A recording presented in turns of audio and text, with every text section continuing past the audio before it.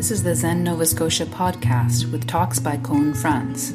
If you would like to support and be part of our community, you can start by visiting zennovascotia.com. Years ago, when I was at the monastery for the very first time, I was sent outside for a work period, and we were picking weeds, just by hand.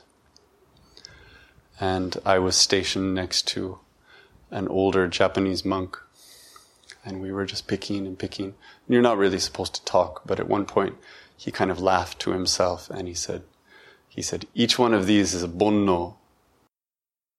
Bonno is the Japanese word for klesha, which means there are lots of ways of talking about it, but it's a hindrance, or it's a mental poison.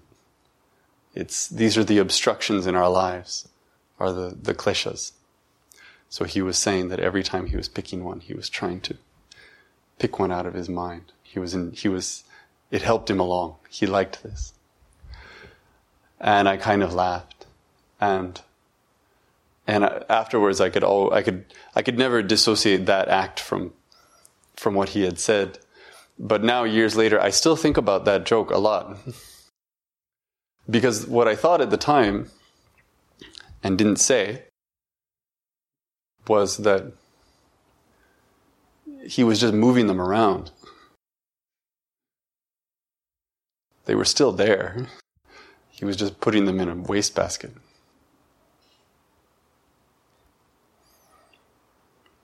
I bring up kleshas because I read somewhere recently that a teacher referencing eliminating kleshas.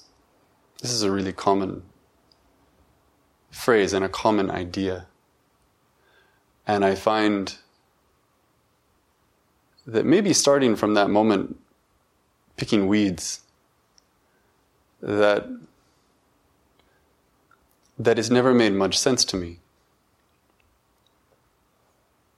So I thought I would talk about that a little bit. Bonno, again, it's also delusion, in the sense of delusions are inexhaustible, I vow to put an end to them. It's bonno mujin segando. And in the most traditional sense, we would say that we have three primary kleshas, three primary bonno. And these are also referred to as the three poisons. So attachment, aversion, and ignorance.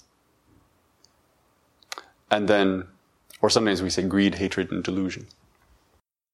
But then, well, that's all we need. Part of the sophistication, I think, of the three poisons is that you can look at any mental state and kind of drop them into one of those three baskets. I think it's an incredibly useful configuration. But the tradition also gets more subtle than that. So we also say the 5 poisons, for example. So then we have attachment, aversion, ignorance, pride, and envy. And then I believe at one point we get into the 10 poisons. And it goes on and on. Fear, anxiety, depression. Any mental state that feels like the act of constricting, right? Something that's narrowing, something that takes hold of your mind, has that aspect of being a hindrance from the tradition from the perspective of the tradition. And so it's a klesha.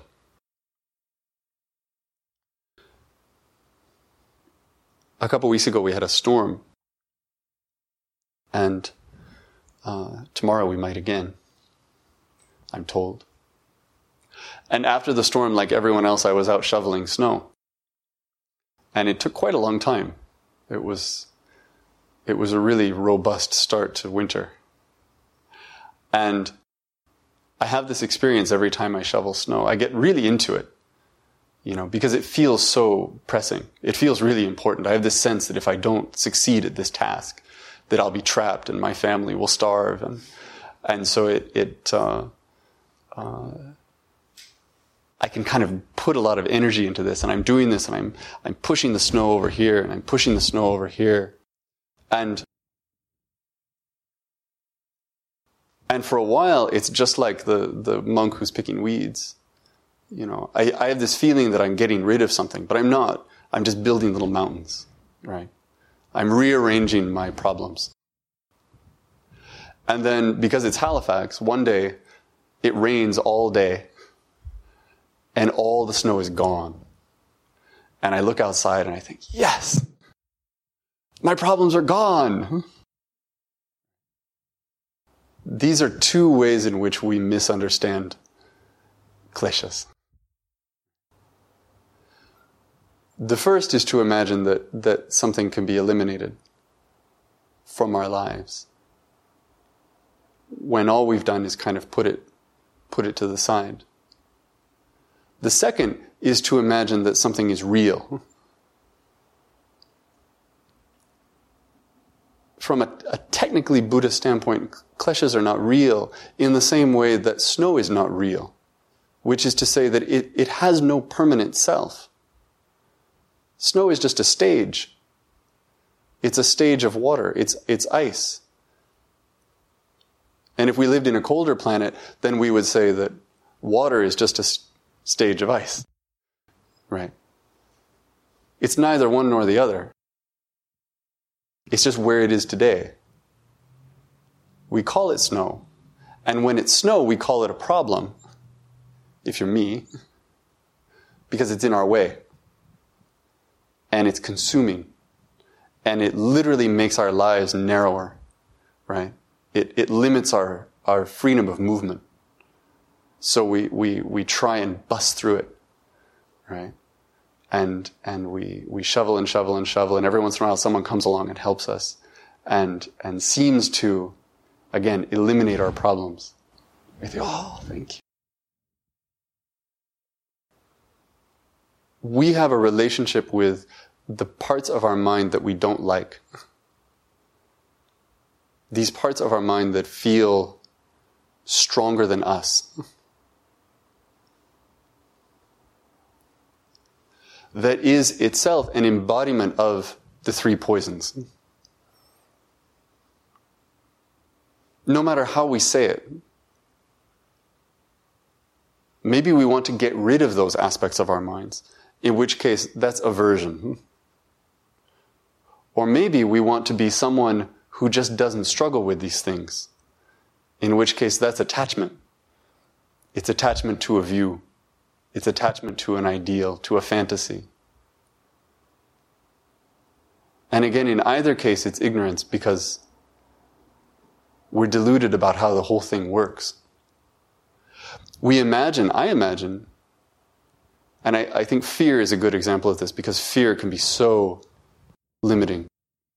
That fear it's as if I'm a glass of water and fear is an Alka-Seltzer tablet. Right? You drop it in and it completely changes the atmosphere of me. Right? There's no corner of that glass of water that isn't different. Or if you like, it's like food coloring.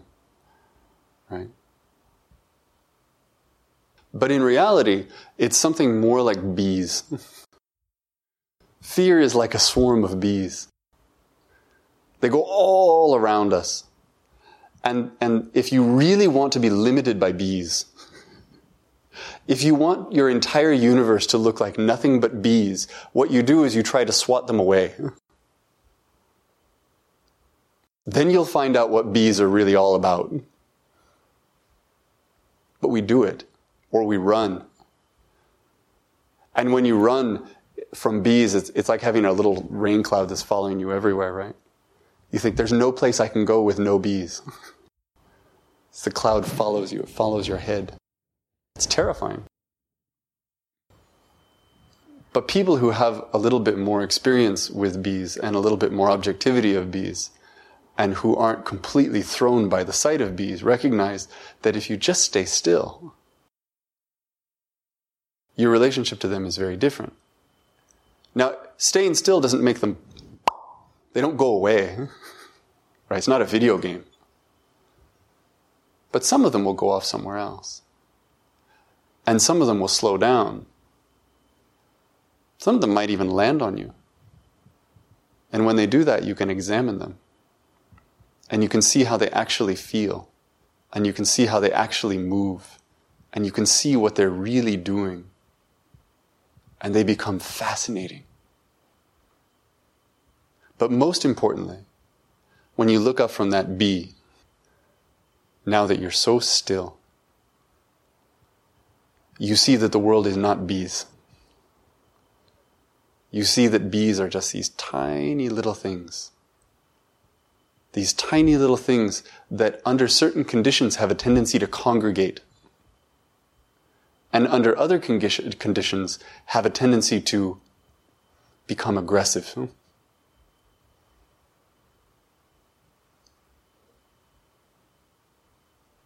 Just by force of will, you can't put them somewhere else. And trying to eliminate them will cost you. And so you have option C, which is to see past them. That's hard. It's hard for me. I think that if we set out to eliminate the conditions of our mind so that we're only left with the conditions of mind that we like, we're failed from the start. But what we can do, and I think that this tradition speaks to this very well, is that we can think about not only how we feed those conditions of mind and how we create those causes and conditions within our own minds, but then we can take from that, we can extrapolate that information and consider how we do that in other people's minds. And we can start to refrain.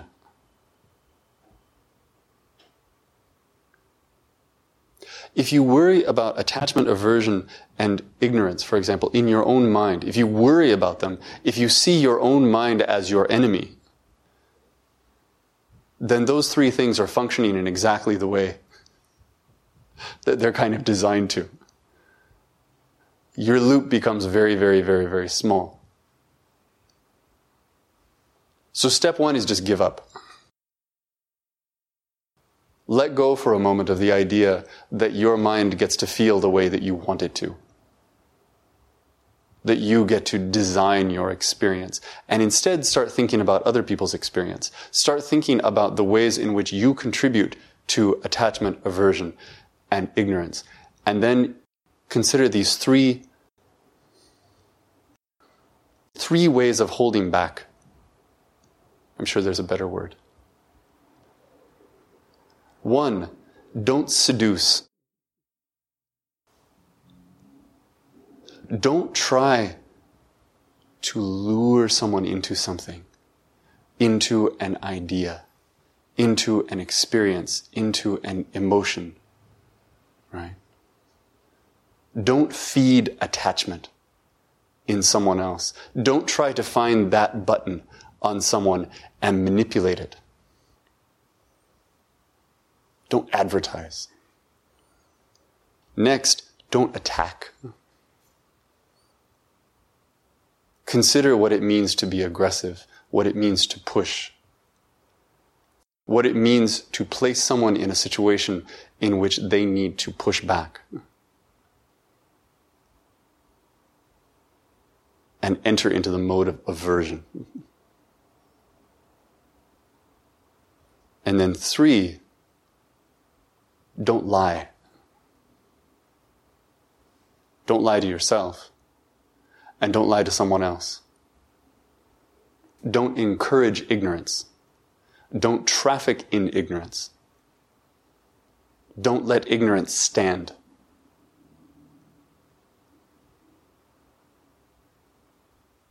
When the bees start to kind of calm down and they settle a little bit, and you look up and you see what the world looks like, you see what I mentioned before, which is that the world is not made of bees.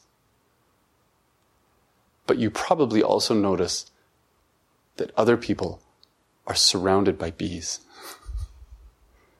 Right? all the time. That's critical information for your life. And the question, how do I help that person see past that,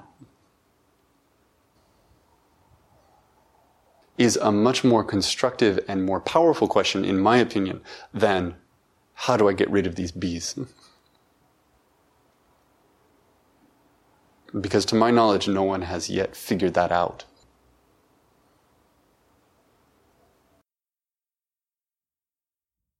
It's like shoveling someone else's walk.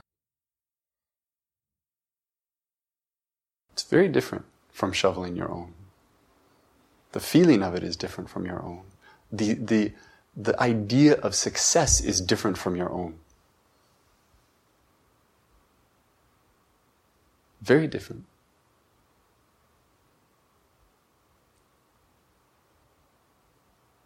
I'll stop there.